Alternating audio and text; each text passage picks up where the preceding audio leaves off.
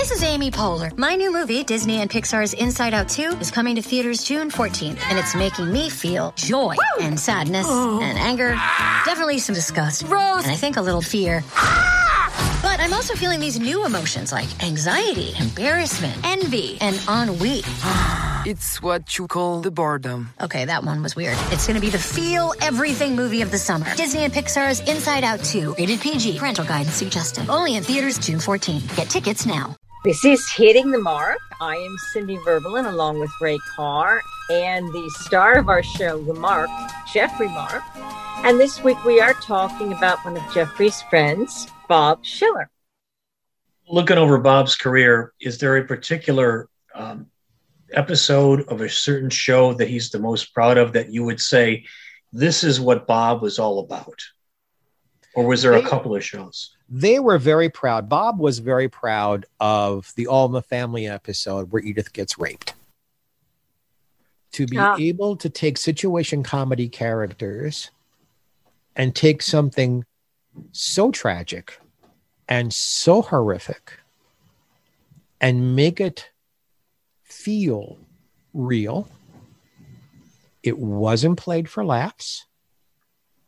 They had to rely on Jean Stapleton being able to handle that because her career was not dramatic. It was almost exclusively Broadway musical comedies and sitcoms. They had to rely on the casting of the rapist, that he wouldn't play it for laughs, but that he'd be a little human about it. And his favorite line he ever wrote was not funny. It was Edith saying, "But do you have to kiss me while you do it?" Is a very human thought.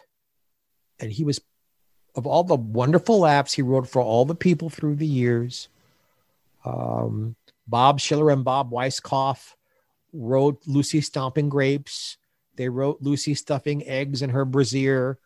They wrote a lot of wonderful fun. Lucy on stilts. Lucy, in a shower, swimming in a shower where she can't get out. They wrote all that kind of stuff. They wrote Geraldine. They wrote Red Skelton's various characters. But the thing he was proudest of was to take 22 or 23 minutes, minus the commercials, and be able to not only be funny, but to be tragic, to be human, and make it all work. I think that was his, this is, if I could hang this up on the wall as my achievement, this is the one. How did he think about doing something that serious, in that kind of a show? Because in the outset, you would never think that they would touch on that kind of a topic. They had the same problem with All in the Family they had with I Love Lucy. The show had been developed and written by Norman Lear early on. It had been given to other hands through the years. They came in at a point where All in the Family was getting old. They had either just written out or about to write out Mike and Gloria.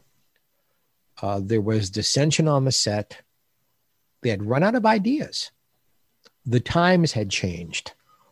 All in the Family debuted just before you went into the 1972 election cycle.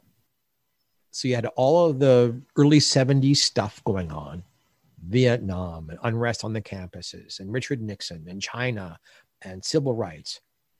And then you had Watergate happen. Well, that had all happened. Now what? And they just sat around. What now? And they brought in a new producer, and Bob Schiller and Bob Weisskopf were among the new writers they brought in. And what if we did this? What if we did that? Well, what if we raped Edith? And it was like, wait a minute. What if we did rape Edith? How could we handle that? How could we make that work? That would be a challenge. And that's how it started. Well, I found it very difficult to watch that. I know what you're saying, and overall it was probably masterpiece how they were able to weave that in there to make that work. But that's a very touchy subject. They felt they wanted to do touchy subjects, like Maude actually having an abortion on her show. Mm-hmm.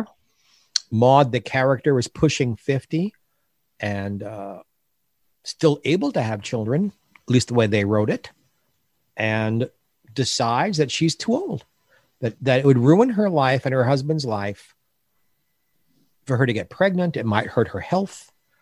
Problems of the baby being born at that age.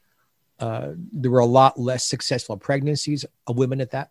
And that's what they used as their platform to have Maude make the decision.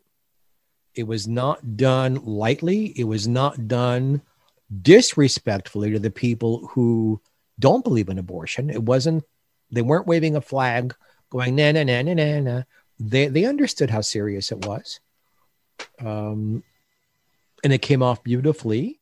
No matter which side of the aisle you sat on, it was written so that not everybody in the show agreed.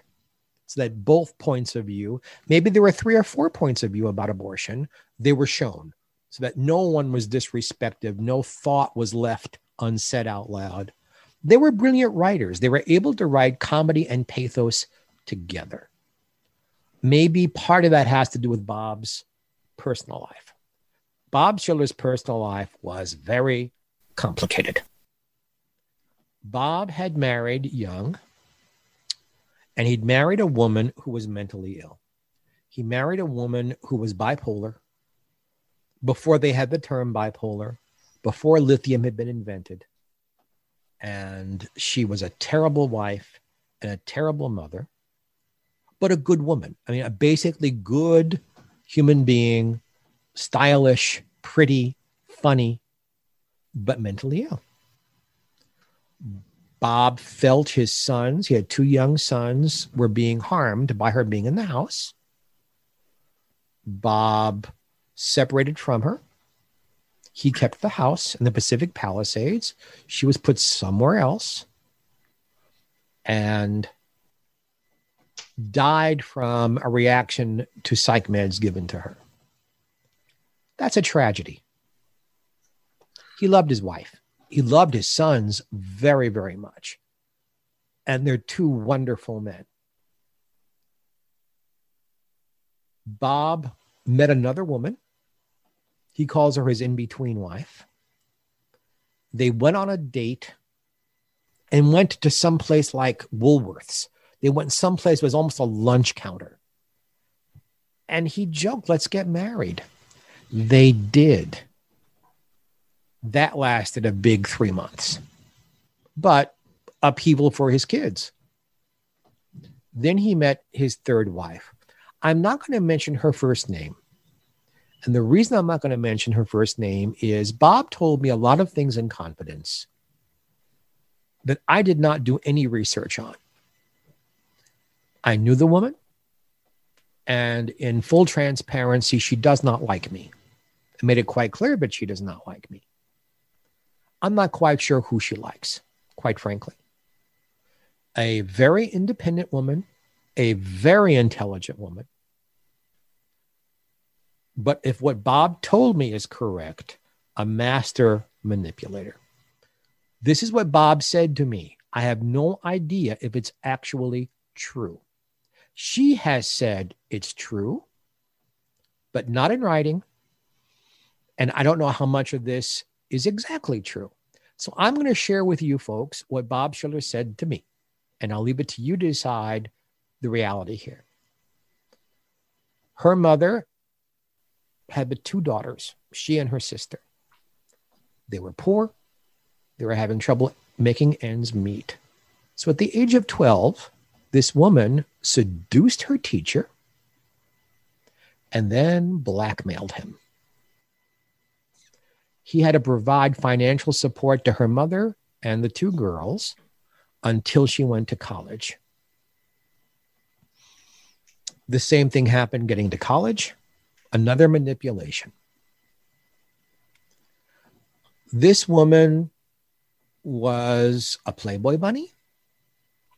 This woman eventually went to college and became an attorney. Then this woman went into real estate and began flipping houses. She also ran for Congress at one point, which is why Maude runs for Congress in the last season of Maude. The idea came from Bob's personal life. When this woman moved into Bob's house, she threw out Bob's two sons because they smoked marijuana. And she made sure that she got pregnant by Bob almost immediately and used that as a reason. I don't want marijuana around my babies. And the only home these two boys had ever known was no longer theirs. It was hers. And Bob allowed it. Bob was very determined about his career.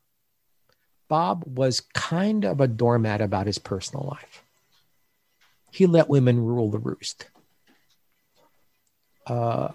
Needless to say, those two gentlemen almost never, ever visited their father in that house again. She stood by this well until the time that I was there. It was Bob's fondest wish. He had two daughters with this woman, that he could sit at a dinner table, at his dinner table, with his two sons and his two daughters and whatever grandchildren together.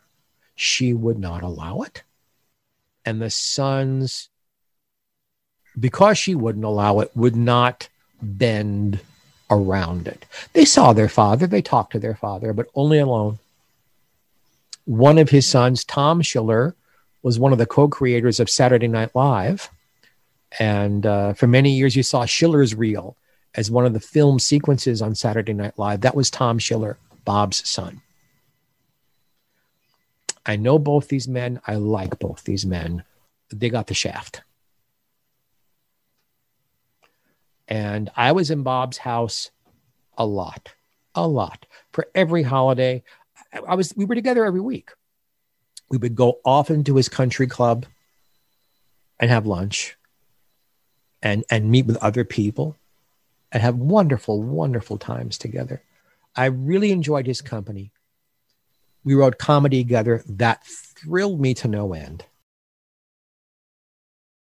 My name is Ray Carr, along with Cindi Verbelun and the star of our show, Geoffrey Mark. This week's broadcast, we're talking about great comedy writer, one of the all-time legends, Bob Schiller.